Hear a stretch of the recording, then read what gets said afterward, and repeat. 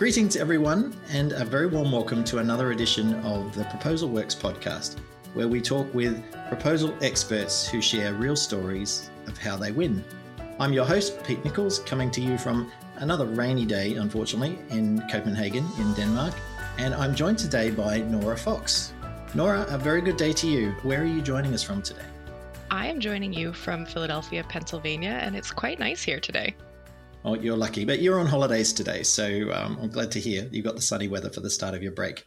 Thank you. For our listeners, if you haven't yet heard of Nora Foux is a graduate of the Philadelphia Institute of Art, where she earned degrees in industrial design and marketing.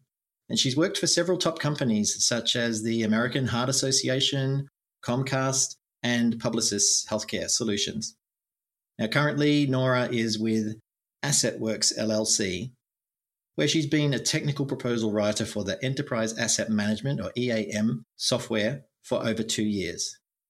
Now, her updates, your updates, Nora, I understand, to the bid process, what you've done there to the bid process and content have increased their EAM shortlist ratio from 8% in 2018 to 42% in 2020, which is huge. So we're going to explore some of that today. Our topic for today's show is called Honing Your Bid Process by Leveraging Creativity and Data. So Nora, for my first question, I'd like to understand, who is your ideal client? The people that you serve, what do they truly want? Yeah, so our ideal client is any organization looking for software to help them manage and maintain their public works, roadways, and infrastructure assets. And really what they're looking for is a way to sort of combine maybe their various disparate systems. They might just be using Excel into one system so that they can really manage their operational efficiencies, where they might be sort of spending time manually doing reporting or things like that, right? So now they can push one click of a button and run that report versus spending those 3 days data mining. So possibly it could be driving in a fully automated Tesla down a road that is currently managed as an asset on Excel. That is correct. So you fix that. Okay, so let's explore, what are the problems then that they normally face? What does that look like? Yeah, so when you're using those various disparate systems or Excel to manage your assets, when you're looking at things like capital planning, forecasting, reporting, understanding the conditions of your assets, and even looking up the history of an asset, that really is challenging when you don't have everything captured in one place. So they're typically looking to consolidate that to one integrated system, and that can be used cross-departmentally.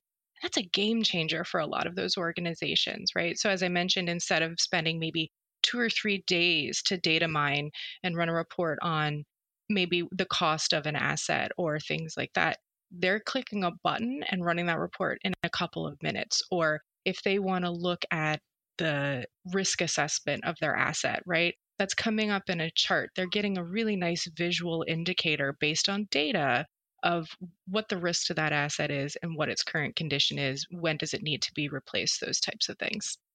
So your client, as the organizations that need what AssetWorks produces as a software platform, is your external client.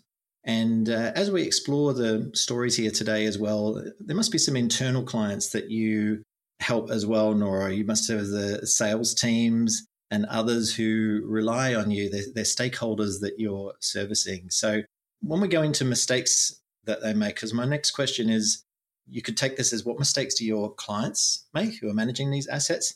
And also maybe with the bid response team, the other people that you work with to try and win these opportunities, what mistakes do you see?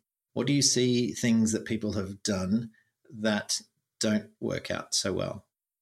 Regarding organizations, that I think the biggest mistake any organization can make is choosing a system solely based on price, where they don't evaluate the capabilities and can those capabilities actually meet their needs.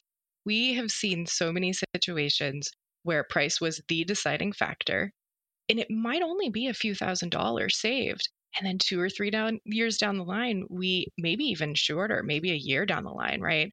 We see that reissue of that RFP, and actually end up winning because they realized that the less expensive software just couldn't meet the actual capability needs that they had. So that's that big mistake I see.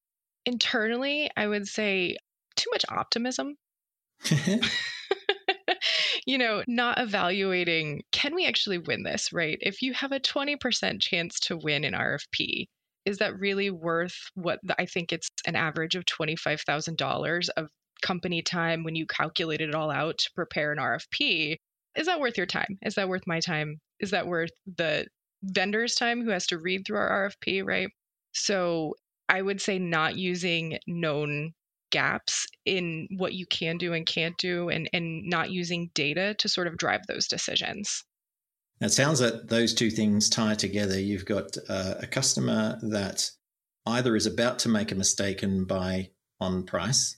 So hopefully if there's a chance to influence the value proposition, that they won't make that mistake only to have to come back 2 years later and buy all over again.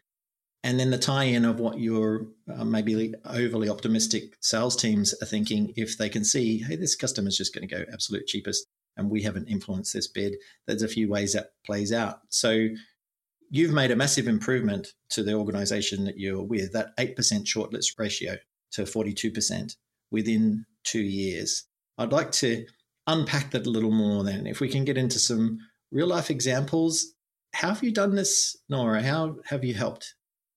I would say the biggest help to begin with when I first got here, because this was not the industry that I started out in. I came from doing proposals in the pharmaceutical industry, right?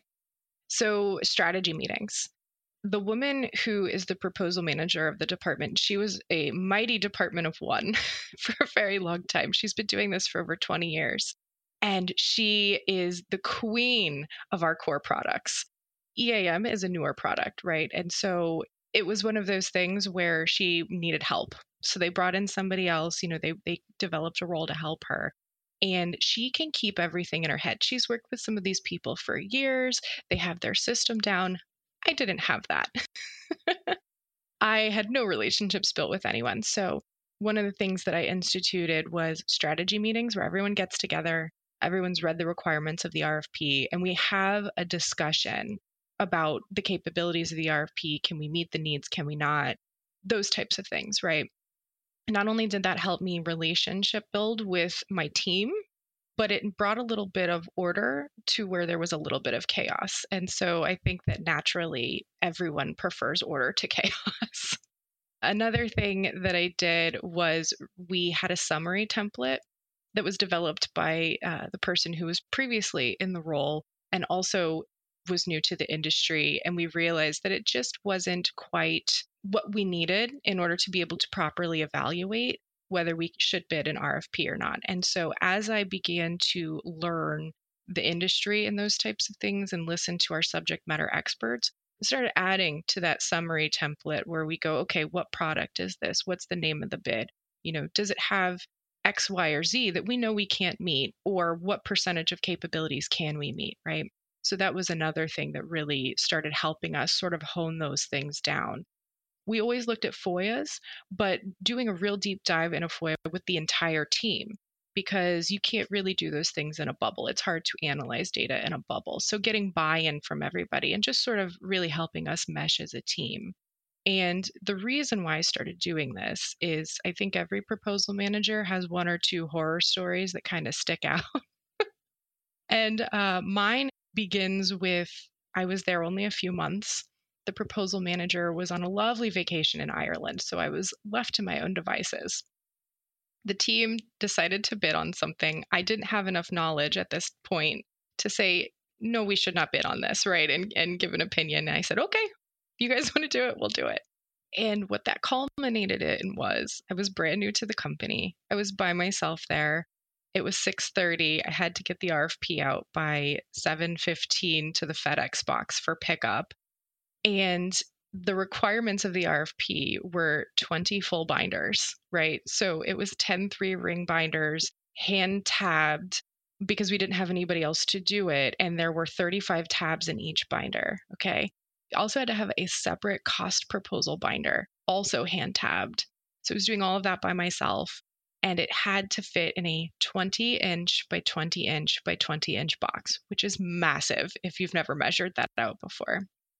So it gets down. I said, okay, I'll take it over there. I realize I don't know where the hand truck is to lift this huge box and take it down to the mailbox. And I went, uh-oh.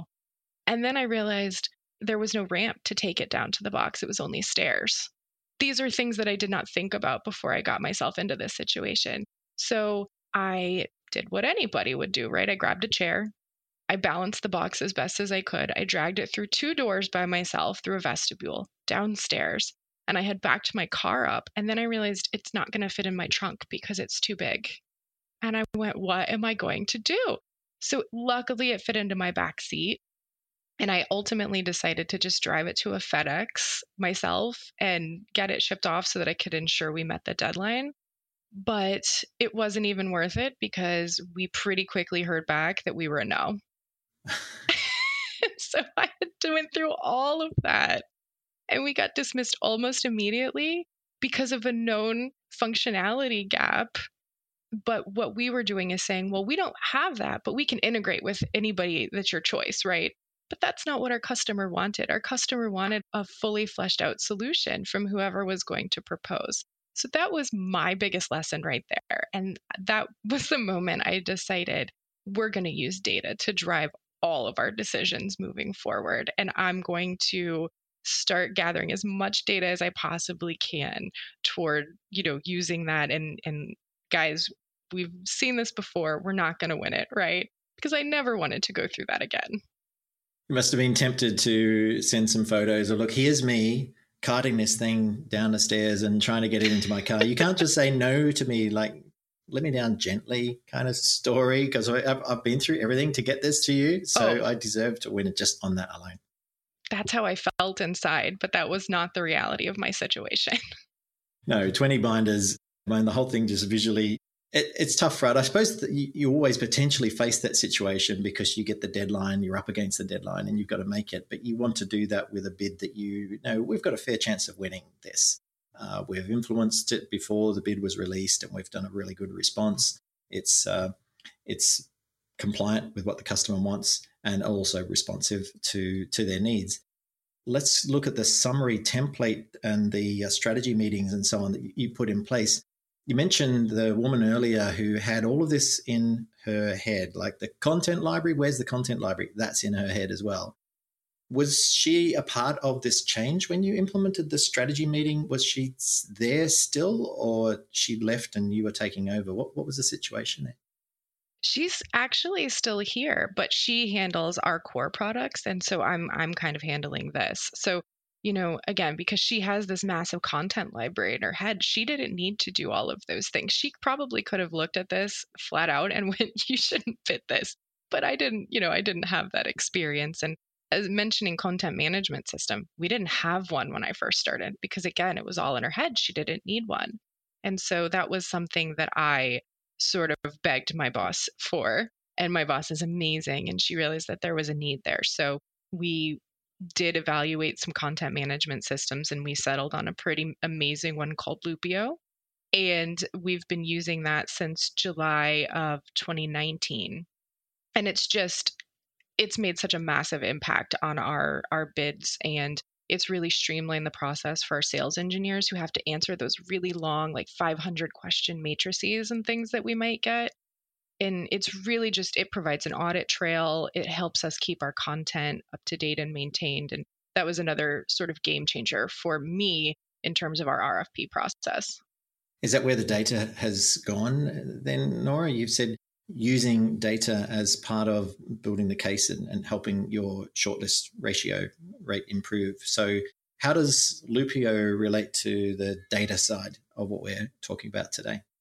So what we're able to do with Lupio is make sure that we're sort of eliminating any errors that were very easy when you can lose version control if you're not using one system to maintain everything. So, there's none of this danger of we're copying from a Word document and pasting over and accidentally not changing the customer name. Because how embarrassing is that? I mean, that's really my worst nightmare. And I was afraid that was going to happen. And so it really helps us keep all of those things straight, and it eliminates my worry over a lot of those things, maybe our number of reports have increased, right? So now instead of 300 reports out of box, we can offer 350. And I can change that in one spot and it's changed everywhere instead of, okay, well now I have to change it in every place that I've saved that content in a Word document in a folder somewhere. So it's been huge. And the data then that we're talking about, so there's accuracy of data, and as you're moving that around and bringing it in. Correct. Has there been any specific key types of data that you felt has been more valuable? Like, is all data created equal, or is there certain types of data that is most useful for you in achieving your goals? I think the most important factors are knowing why you lose, right? Where are the situations where you're just absolutely not going to win, right? So if you have a permitting solution and they're asking for permitting requirements, right? You obviously should continue. If you don't have a permitting solution, for example, and they're asking for permitting and you don't have a partner, right? You're probably going to be dismissed outright out of hand because you're not meeting the needs of what they're asking. So we can a lot of times search the system if you're looking for data, right? Have we seen this before in any other RFPs? Do we have this question in our system? How did we answer it? And so we can track that history and say, yeah, we've said no to this before and we still can't do it. We probably shouldn't bid on this. So compliance primarily is what we're talking there. Is Absolutely. that checkbox, which the summary template that you mentioned, is that really essentially your go, no go, or bid, no bid system right there? So that's how we were using it. Absolutely. We were kind of leveraging it as a very manual tool to take a look, are they hosted or not hosted, right?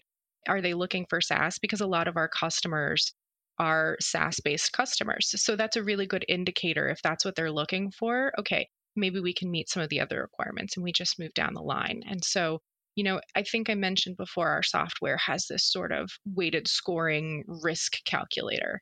And I began to think later down the line, how helpful would that be for RFPs, right? If I had had that tool fleshed out with that one where I had to spend all that time with the 20 binders, would that have maybe told us not to bid? And so I actually went back and I looked at the requirements and I thought, yeah, if I had had that tool, we never would have bid this. And so I started poking around and I found out that, yeah, there are some great templates out there for weighted scoring because I'm no Excel wizard, right? I can build a pretty one, but when it comes to formulas and things like that, that's just not an area I've ever had to do anything in. So I actually found this really great weighted scoring calculator as a base. And so what we're in the process of doing now is taking that generic one, using our summary template, which is the criteria that we typically base our bid, no bid decisions on anyway. And we're putting that into that Excel spreadsheet. And it's going to give us a scoring metric and say, okay, you should absolutely not bid this. You should have a discussion about this. Or this is a green light, no discussion needs to be had. So it's going to save us so much time in just meetings alone, right? If it's a green light, we don't need those strategy meetings anymore. If it's under a certain thing, now we're using data to go, okay, these are all the reasons we've seen over the past several years. We only have a score of 1 to 1.9. There is no real reason that we should bid this. They have it, maybe we didn't know about it. Maybe we don't have a relationship there, those types of things. So now we're really going to hone that bid process down even further than it was before. And I can't tell you how exciting that is to know that we're going to have this tool and be able to use it to hopefully improve our shortlist rating, because who wants to sell software to a customer and have them be disappointed in it, right? That's not the goal. The goal is to sell to people who our software is a great match for their capability requirements. And that's what this tool is going to give us. The tools that you've put in place and the systems that you put in place, Nora, the numbers speak for themselves of your shortlist ratio alone. So it sounds like from when you came into the company to where those numbers are now, you've built a lot of credibility and you can point to the results that you've been able to achieve. Now, I'm going to assume that gives you a certain level of clout, credibility to say, here's what we're going to do. And people will do that because Nora said this is what we're going to do. Is it easier now to get buy-in on the things that you want to make happen and implement than it was where you started? Absolutely. Tell me about that, though. What challenges did you have early on that you wanted to make happen and it didn't just instantly happen? Well, I think some of the challenges that I experienced early on are the same challenges that anybody experience when you're sort of moving industries but doing the same thing, right? You don't know where the gaps are. You don't really know maybe what the customers are looking for initially. Anybody can write a great executive summary, but it's really that understanding the customer and understanding what they're wanting that's going to win you an RFP bid. And so the challenge that I faced was just the learning curve, really. And what I was able to do by implementing some of those strategies is I could hear our experienced subject matter experts saying, well, we shouldn't bid because of this. We shouldn't bid because of this. Maybe we should bid because of this. And I was taking notes. And as I was sort of updating all of those tools that they kind of already had, I was just able to sort of flesh them out a little bit with in the way that we needed versus what we had, because also the person before me was just completely new to proposals in general, right? And so she was never going to be able to be in complete learning the bid process, learning all of those things. She created some great foundationary tools, but really taking them to where we needed them to be, she just didn't have the experience, unfortunately, to be able to do that. And so I think that sort of that right brain thing, I have that, creative degree, I have that marketing and that kind of a background. That sort of niche skill set really allowed me to come in and listen to what people were saying, where our gaps were, and leverage that. And I think if you can do that, anybody is going to be successful in their role. Your creativity that I guess comes from your education initially, and then you've applied it in that situation as you've just described. Do you think back throughout your history, then back through the days at Comcast, the American Heart Association, right across the gamut there, what challenges have you faced through that journey that you think you learned the most from? What have you learned from the personal challenges that you faced on that journey? Wow, what a great question. I have learned a lot. I graduated in 2008, and so the economy had completely collapsed here. There were no jobs in my field. And so I really sort of had to leverage the skills I did have. And I've always sort of been really good at organization and writing. And I said, okay, well, I'll go find a job. And so, I started temping around and found out that there was this whole administrative side to my brain that I didn't know was there. And so I was lucky enough to get hired at the American Heart Association as an executive assistant and office manager. And I learned a lot there, even more about organizing and writing in sort of a professional corporate style background. Because even though they're a nonprofit, the way the American Heart Association operates is very corporate in how they handle things, which is what makes them very successful. And so I learned a lot from the people around me. I was still able to leverage a lot of that creativity when we had sort of events that would come around. I might make the signage for that, right? So I was still able to use my degree a little bit, but I would say being around very smart people, people who had done things that I had never done, and just being willing to learn from that.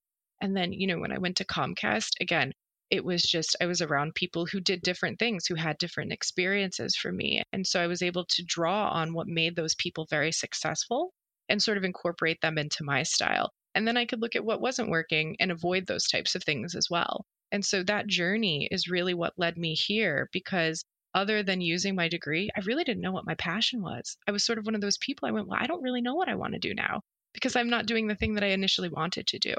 And so where I really learned that was, experiencing grant writers, right? People, I was like, I didn't know that was a job.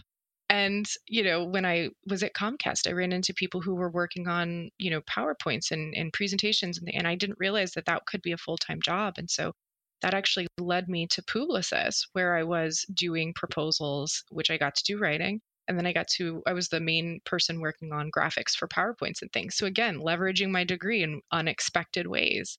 And then that sort of led me to AssetWorks, where I've just been able to sort of thrive because I'm in an environment where, people listen, they accept input.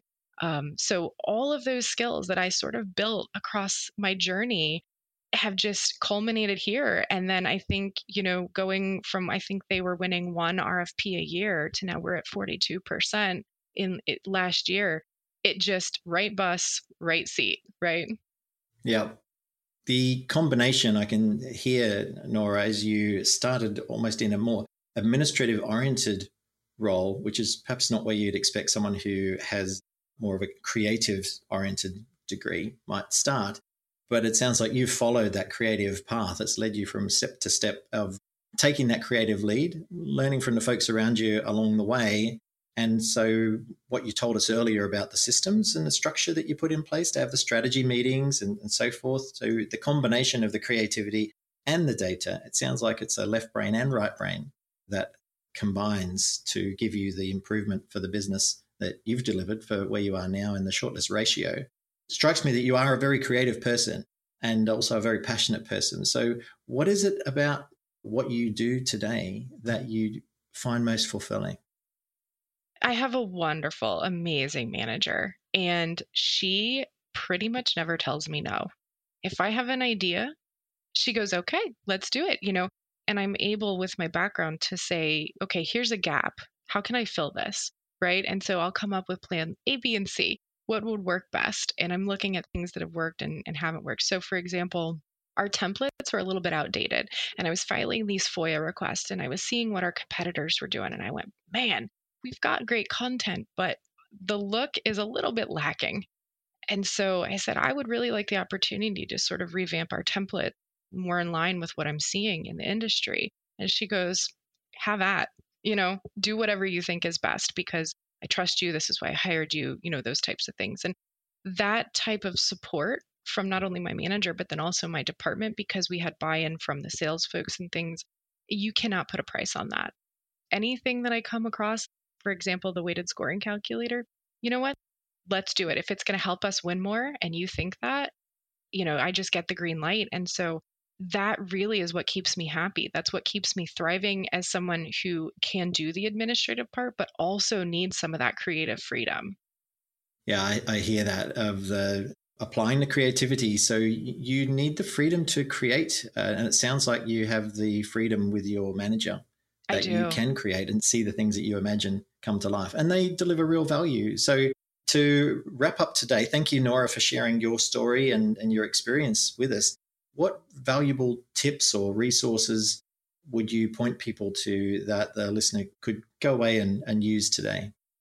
I would say that if you don't have a content management system where you are today, you need to do whatever you need to do, whether it's looking at your win loss ratio and things like that. Whatever you have to do to convince whoever is the key decision maker that you need a content management system, that's what you need to do. That's, priority number one, right? Because you don't want your boilerplate to look different. It's boilerplate for a reason. You don't want it to look different across RFPs, right? So that's thing number one. And thing number two is really take the time to dig into your FOIA requests. Take a look at who's winning RFPs if you're not already. I was very surprised to find out there are a lot of proposal professionals that don't have any metrics around filing FOIA requests. We do. So I have to file a FOIA request every time there's a loss. So if you're not doing that now because it's not required of you, you should do it because it's free information, and that's free business intelligence. You can't put a price on that. So, always look at what people who are winning are doing. Steal what they're doing, right? But try to incorporate elements of their winning into what you're doing. And I guarantee you, those two things combined are going to be a great foundation for you to see your shortlist rating just go up. Thank you for sharing that in the description you've given us, Nora, because we'll put some links in the show notes as well. I know you've given a link to Lupio as one place for people to go and take a look. It sounds like it's delivered a lot of value for where you are and how you've used it. So we'll pass that on to folks who are listening to this podcast to catch that from the show notes. We'll pick up on the links. It's been an absolute pleasure talking with you today, Nora. I'm wondering, for folks who want to get in touch with you, what's the best way for people to connect with you? You can reach me on LinkedIn. It's Nora, and my last name is Fox, Foux. So always feel free to shoot me a message that way. Or feel free to just email me directly at nora.fox@assetworks.com. So I can provide you the spelling of all of that because it's a little bit lengthy. So you can provide that in the link as well. And, if you think it would be interesting, I'm happy to provide the link to that generic weighted scoring calculator for folks as well. Fantastic. Yeah, I will get that from you as I publish the show notes for the show. So once again, thank you so much for your time. Thank you, and have a wonderful day. Enjoy your holiday. See you soon.